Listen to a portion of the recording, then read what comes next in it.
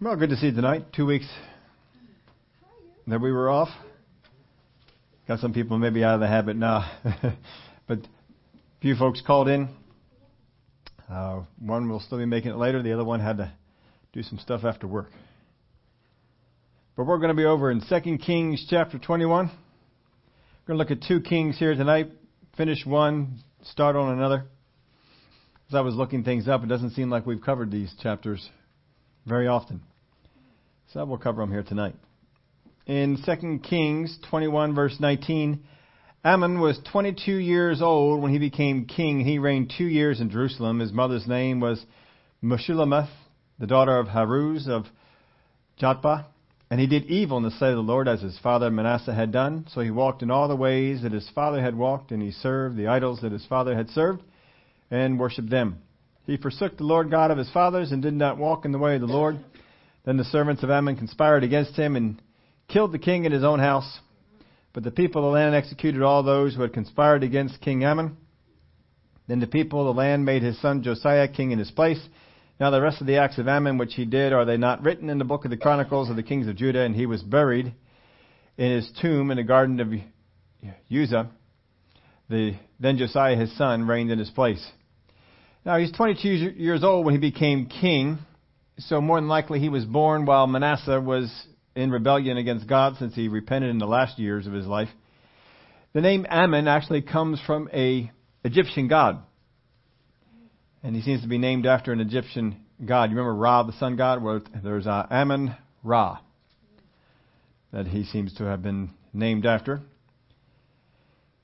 And we just see that he was an evil king. Now, some of the Jewish writings tell us that just like Manasseh had lived evil for most of his life and then turned around and humbled himself before God and repented at the end, and that Ammon was going to pattern himself after what his father had done. And his intention was to kind of be wild and serve all of the pagan gods and do all the things that the pagan gods let you do for the beginning of his life. And then towards the end of his life, he would repent and turn his life over to God. How many do you know people that had the same kind of idea? That, I'm going to live like I want to live now, and I'll get to become a Christian later. Well, it didn't quite work out that way for him.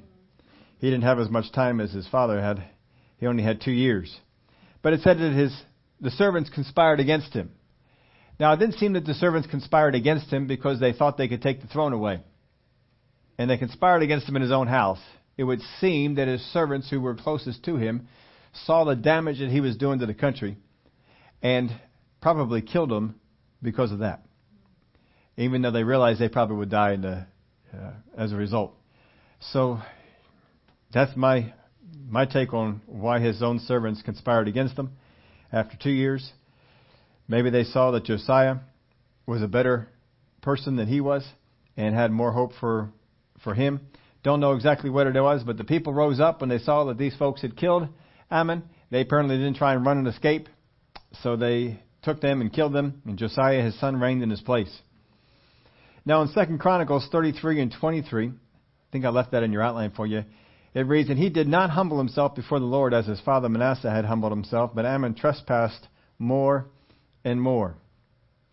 So maybe he was looking for that. Maybe that's why it mentions it. He was looking for a time that he could turn back to God, but he didn't get that opportunity.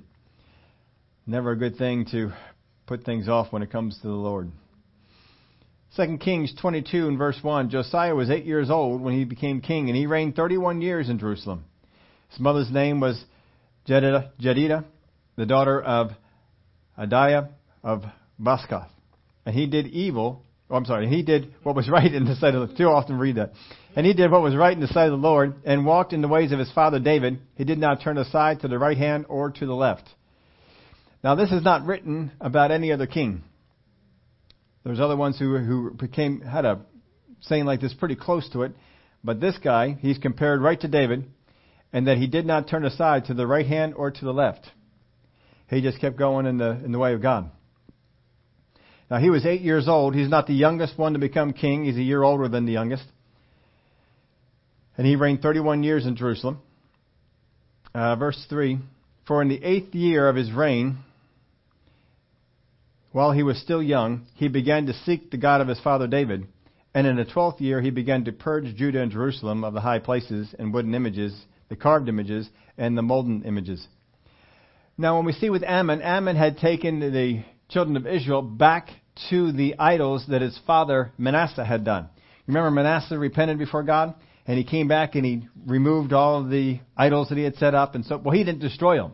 He just removed them. If you want to get something out of your life, you have to destroy it. Just putting it away in the closet somewhere, it's going to come back. And his son brought them all back. So when Josiah goes about doing this, he does not remove things. He destroys them. Turns them into dust, as we'll find out. But he was 8 years old when he became king. And it says in verse 3, in the 8th year of his reign. So he's now 16. While he was still young, he began to seek the God of his father David. And in the 12th year, he began to purge Judah and Jerusalem of the high places, the wooden images, the carved images, and the molten images. Now we look at Hezekiah, and Hezekiah jumped on the reform part very, very quickly. And there are some differences between Hezekiah's reform and Josiah's reform. We're going to see as we go through here. But it's the 12th year in the 12th year, he began to purge Judah and Jerusalem of the high places, the wooden images and the carved images and the molten images. So he pursues God, he learns about the things of God, and these things are still going on in the country. But eventually he puts some action to it. So it does take him a little while to get to the action part. Verse 4, they broke down the altars of the Baals in his presence, and the incense altars which were above them he cut down. And the wooden images, the carved images, and the molten images he broke in pieces and made dust of them and scattered it on the graves of those who had sacrificed to them. He also burned the bones of the priests on the altars and cleansed Judah and Jerusalem. So he didn't just put them in storage somewhere. He ground them up. He turned them into powder. He scattered them around. You are not going to bring these things back. They are done. Scattered them on the graves. That's as much as against the graves as it is against the gods that he's scattering here. And so he did in the cities of Manasseh, Ephraim, and Simeon, as far as Naphtali, and all around with axes. Now, if you remember, during the time when Israel first split apart under Rehoboam's reign, and Jeroboam was given the 10 tribes, he set up an altar, and a prophet of the Lord came to that altar. And while he was sacrificing, you remember the discourse that had gone on, and he made a prophecy, and he said, behold, a king will be born to the house of David, Josiah by name. And he will come, and he will break down this altar. And we've talked to you about it before under Jeroboam. Jeroboam's fear was that Israel would eventually go back to David. And here he's saying that the king born of the house of David would come and do this to the altar. So that's his fear. Well, the things that you fear will come upon you.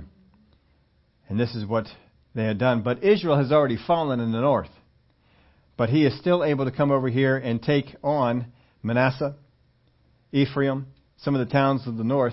The biggest reason for this right now is because the world powers are in sort of a state of limbo.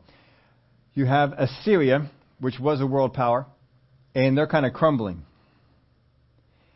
And then you have Babylon, which is rising up. And so they're kind of going at war with each other. There's not as much jurisdiction from these countries over these other areas as there will be later on. So he's able to go up there, Manasseh, Ephraim, Simeon, as far as Naphtali and all around with axes, and he does this. Now, it doesn't specifically mention here in this verse that he takes on Jeroboam's altar, but that's where it would have been.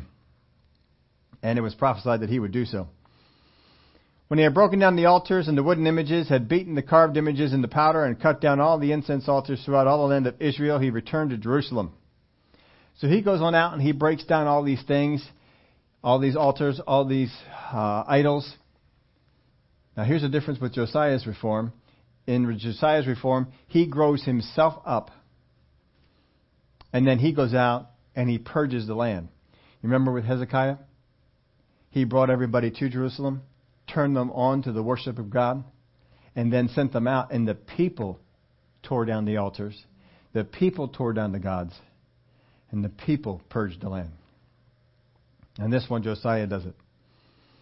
Now, from here, we're going to go over to Chronicles, because Chronicles gives us more detail than Kings does. In 2 Chronicles 34 and verse 8, in the 18th year of his reign, when he had purged the land and the temple, he sent Shaphan. Now he started the purge in year 12.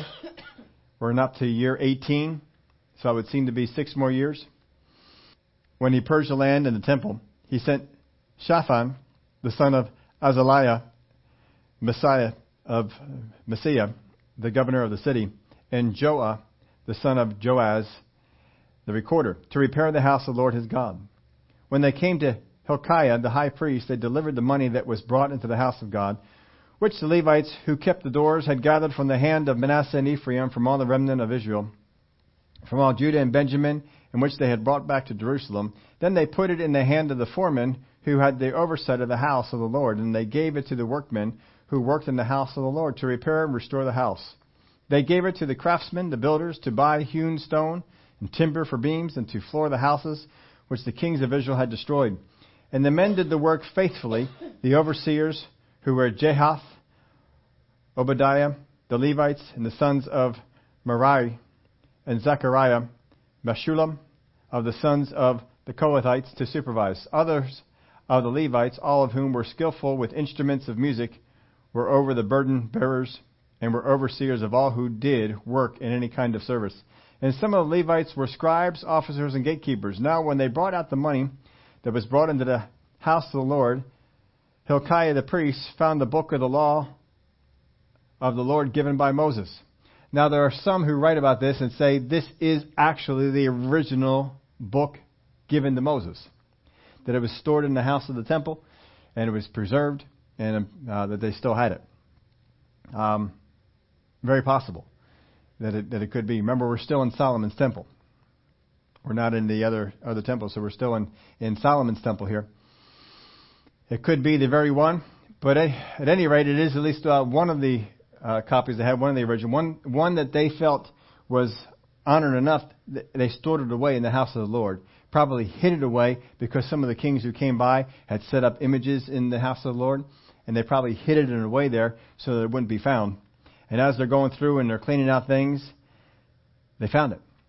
Maybe they found the trap door, they found the loose brick, they found whatever it was, and they opened it up, and there was the book.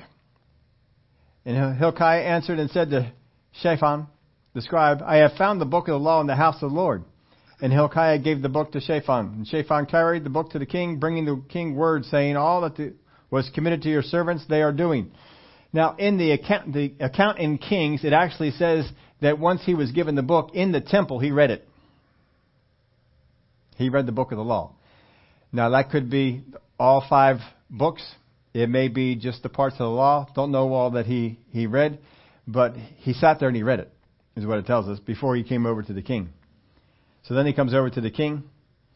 Verse 17, and they gathered the money that was found in the house of the Lord, and have delivered it into the hand of the overseers and the workmen. Then Shaphan, the scribe, told the king, saying, Hilkiah the priest has given me a book. And Shaphan read it to the king. Thus it happened when the king heard the words of the law, that he tore his clothes.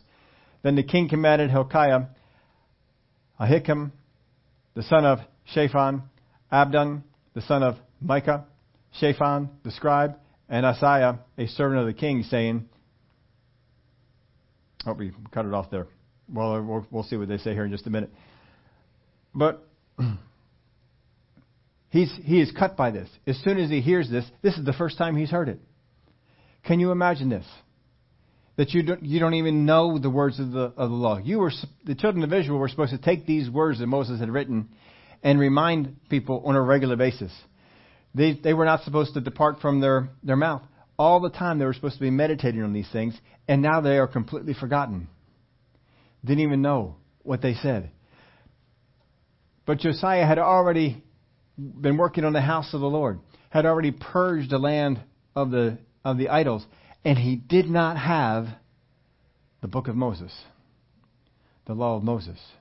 He didn't have any of those things. They didn't know any. How are you supposed to institute the worship of the Lord if you don't know what the Lord said to do? How are you supposed to do that? He's doing it to the best of his knowledge. He's doing it to the best that he knows how. He's probably asking the priest, all right, what are we supposed to do? Well, I think we're supposed to go this way. All right. They don't have they have nothing to go on. If he had a copy of the book of Moses, the books that he wrote, if he had any kind of a copy, he would have read it. He would have sat down and he would have devoured it and gone over it and done exactly what it said. He didn't have a copy. In all Israel, all Judah here, there was not a copy of this book until they found one in the temple. And they sat down and they read it. And after Shaphan read it, he brings it on back to the king and he reads it all to the king. And the king is cut to the heart. Oh, we have sinned. Our fathers have sinned. We have done wrong. We have wrath coming down upon us. They didn't even know they were in the way of wrath. Ignorance of the wrath of God does not stop it from coming. Of course, we're going to find out from the word that he gets that God says, yeah, it's on its way. And it's not stopping. It is coming to you. So just because this world is ignorant of the things of God does not mean that God is obligated in any way to not send his wrath. His wrath is coming upon this world, whether they know it or not. Not a single copy of this was around. Josiah was 8 years old when he took the throne. He's been reigning now for 18 years. And after 18 years as king of the land, he finally gets a copy of the words that God gave to Moses. Is that not astounding? Can you imagine that this land, after such a reign of Hezekiah, such a great reform, where you brought the people to a place of repentance, that the people went out and purged the land, that you would get from that spot, that in less than 55 years, the people would get to this spot. That's just amazing. But then you look at this country. How far have we gone from the 60s and the 50s to where we are now? How much have we let go of the Word of God from what we used to have of it? And that's what we saw in this. If you want a timetable, that's about the same kind of a timetable. It's what happened. Wonderful reform under Hezekiah. Probably one of the best reforms Israel ever saw was under the reign of Hezekiah. We get to Josiah, and he doesn't even know that there's a law. Doesn't even know that there's a book. They didn't even know to look for the book. And upon cleaning out the house of God, they found it. And it wasn't in an obvious spot, or they would have found it a whole lot sooner. So he says this to his servant. Verse 21, Go inquire of the Lord for me, and for those who are left in Israel and Judah, concerning the words of the book that is found. For great is the wrath of the Lord that is poured out on us, because our fathers have not kept the word of the Lord, to do according to all that is written in this book. So Hilkiah and those the king had appointed went to Huldah, the prophetess, the wife of Shallum, the son of Tokath, the son of Hashra, keeper of the wardrobe. She dwelt in Jerusalem in the second quarter. That's this area of the city of Jerusalem. And they spoke to her to that effect. Then she answered them, Thus says the Lord God of Israel, Tell the man who sent you to me, Thus says the Lord. So she either already had the word of God given to her before they arrived, or after they arrived and they asked her the question, the word of the Lord came to her. But she doesn't need to go away and pray about it. Now you remember with Elisha, sometimes Elisha says, so-and-so he's coming to your house to inquire or to come in to kill you. Give him this word. And so he had that word. So God will do that to you. He'll give them the word ahead of time. So she had the word. Thus says the Lord, Behold, I will bring calamity on this place and on its inhabitants. All the curses that are written in the book, which they have read before the king of Judah, because they have forsaken me and burned incense to other gods, that they may provoke me to anger with all the works of their hands. Therefore, my wrath will be poured out on this place and not be quenched. That's a little bit of a different response we usually see from God. He's usually pretty happy when they repent and when they come back. He says, I don't care how much you repent. I'm not pulling this back. You guys are going to get it. It's all coming. It's all on its way. But as for the king of Judah, who sent you to inquire of the Lord, in this manner you shall speak to him. Thus says the Lord God of Israel. Now I think this is interesting of this. Back in the days of Rehoboam, God knows him by name. And now we call him the king of Judah. I would have called him the king of Judah back in the days of Rehoboam and Jeroboam and called him by his name here. But God called him by name back then, and here he calls him, as for the king of Judah, who sent you to inquire of the Lord, in this manner you shall speak to him. Thus says the Lord God of Israel, concerning the words which you have heard.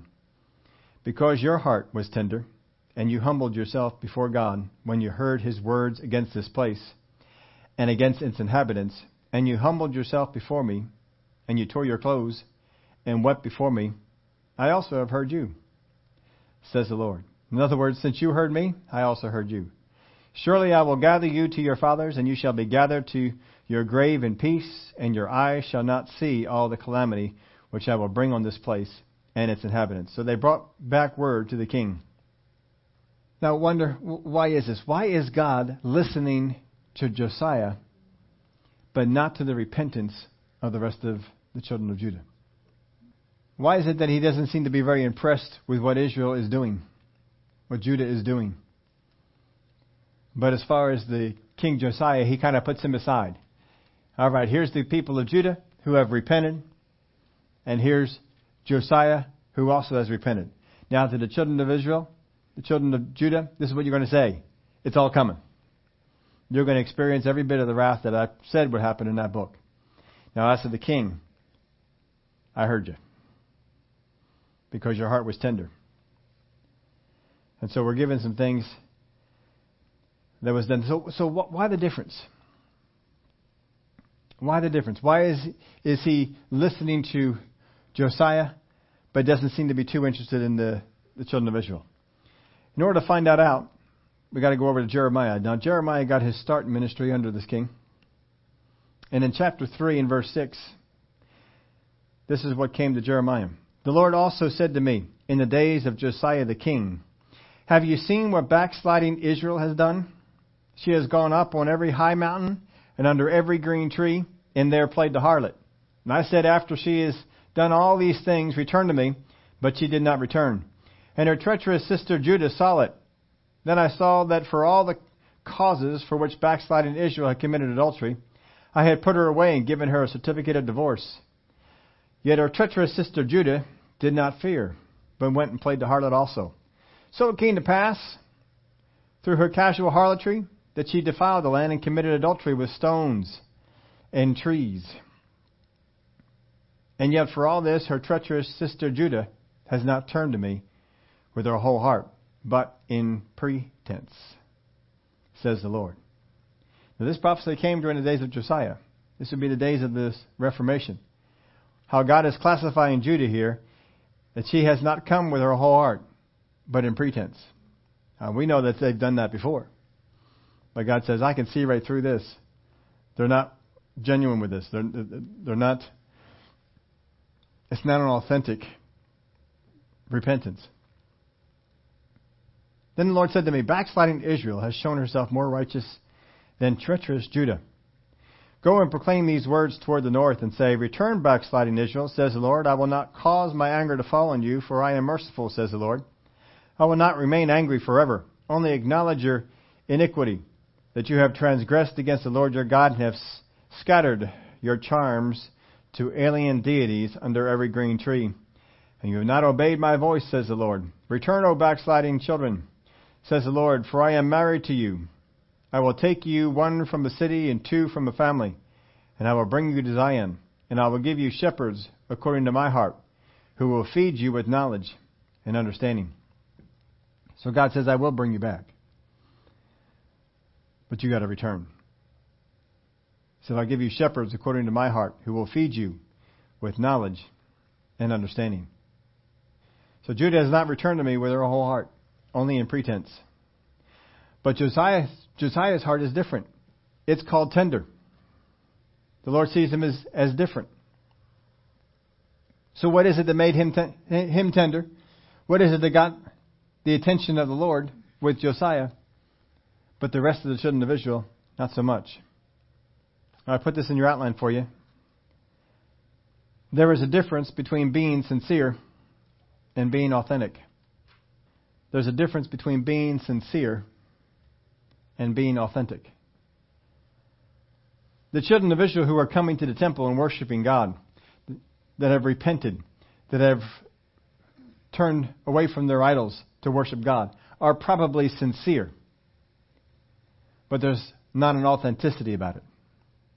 That's just not quite there. Put it this way. How many have ever gone out and bought a new car? Used car, any kind of a car.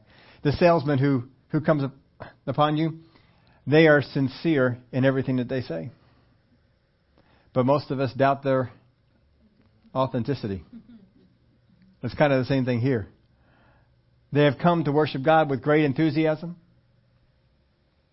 They have renounced all those other things. But God says there's not an authentic part. It's missing something. And so He gives us here the parts that are necessary. What makes His heart tender and not the others. Going back over to Chronicles. But as for verse 26, but as for the king of Judah who sent you to inquire of the Lord, in this manner you shall speak to him concerning thus says the Lord God of Israel, concerning the words which you have heard. Because your heart was tender, and you humbled yourself before God, when you heard His words against this place and against its inhabitants, and you humbled yourself before me, and you tore your clothes and wept before me, I also have heard you. So right there we're told the parts that made Him different. That God said, I see you as being authentic. I don't see you as just being sincere. I see there's an authenticity to you. That first off, when He hears the words of the book, He responds immediately. There's no delay.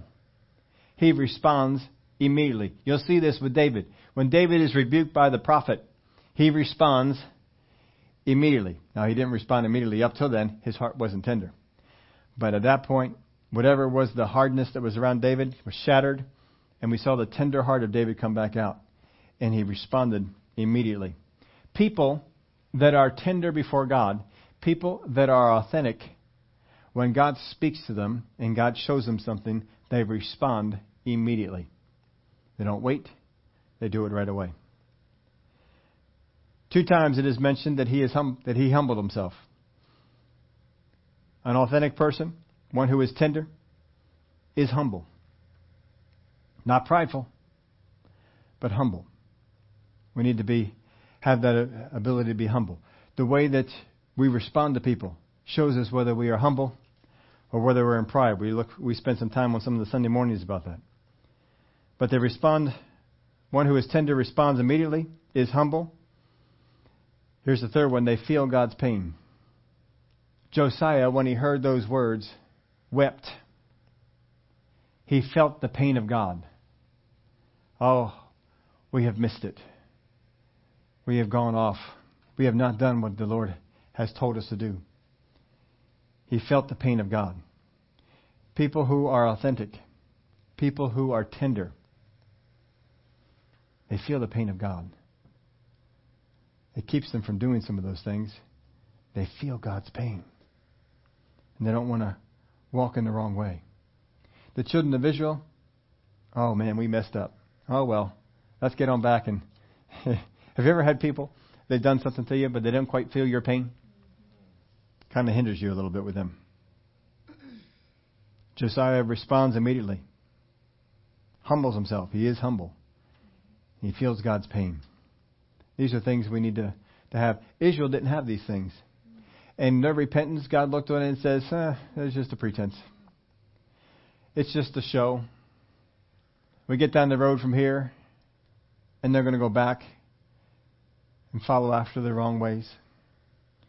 Follow after the things they aren't supposed to do. It's not genuine. I know that they mean it. They're here, and they probably really want to be here. And there's some sincerity that's there. I heard recently someone was comparing Judas and Peter. That you look at the two of them. I mean, were they both sincere? Didn't they both leave everything to follow after Jesus? But there were some authenticity problems. Josiah gives us that example. God looked at Josiah, and out of all the people that were there in Israel, he says, here's a man who's authentic.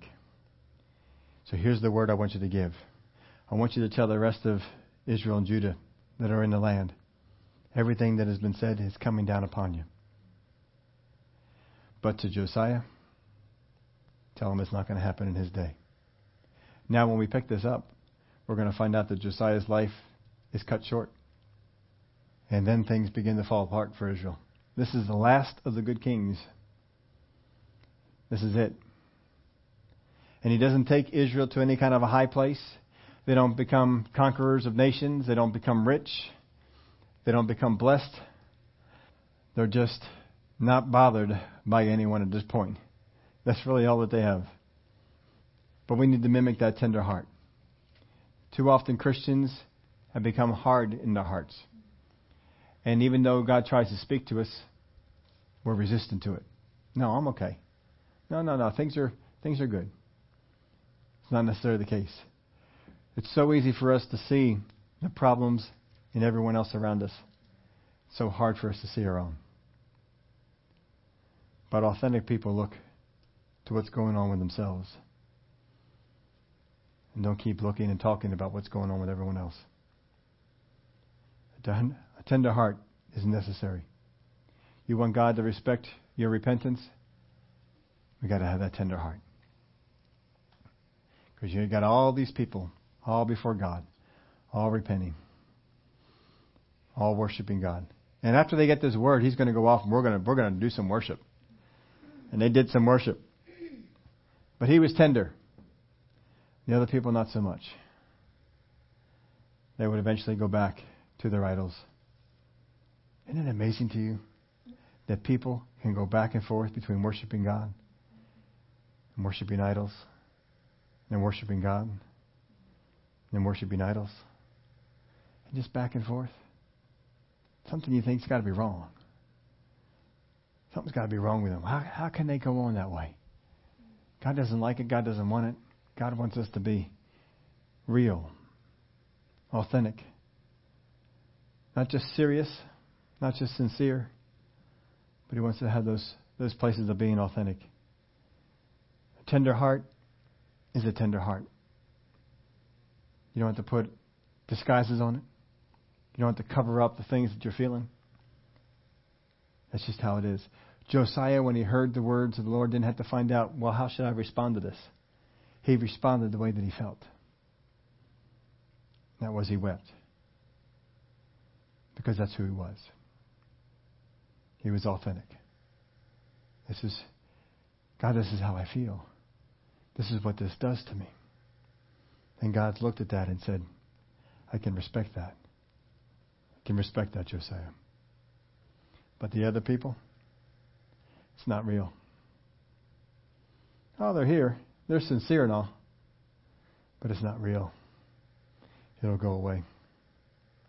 I've said it before that if Israel in the next generation, next king would have come up and they would have done the same thing, and if the next king would have come up and the king and the people would have done the same thing, and if the next king would have come up and the people and the king would have done the same thing and followed in the same way, they could have kept the judgment of God at bay for a long time. But God knows they aren't going to keep it at bay because their hearts aren't tender.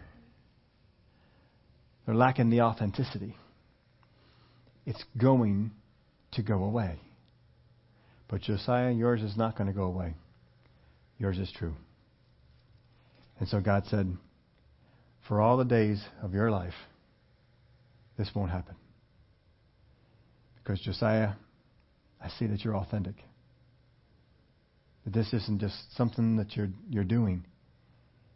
This is something that you feel. This is something that's a part of you. And that's not going to go away.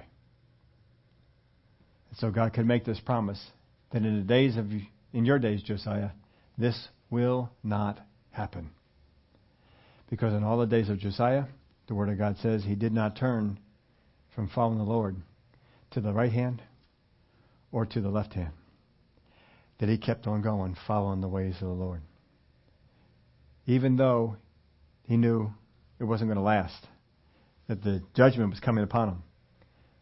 His motivation was not to keep the judgment of God at bay. His motivation was his authenticity, his genuineness. And that's what attracted God to him. And that's why God said what he said. We have more to learn from the times of Josiah, and we'll get into those chapters probably next week. Father, we thank you for the example of Josiah. Thank you that we can see that there's a difference in repentance from just being sincere to being real, authentic. Not putting on a show, because all we need to do is bring out what's on the inside. Because what's on the inside is real. It's what we feel. It's who we are. It's what's in us. We don't have to cover it up. We don't have to put any masks on it. We don't have to pretend. We hurt when you hurt. We feel joy when you feel joy. Father, I thank you for examples of people like Josiah that we can learn from. But there's also people like the rest of the folks in Israel. You said what they're doing, it's just pretense. It's not real. I thank you, Father, for the help that you give us to discern in our own life what is authentic and what is merely sincere, what is pretense. Thank you for it in Jesus' name. Amen.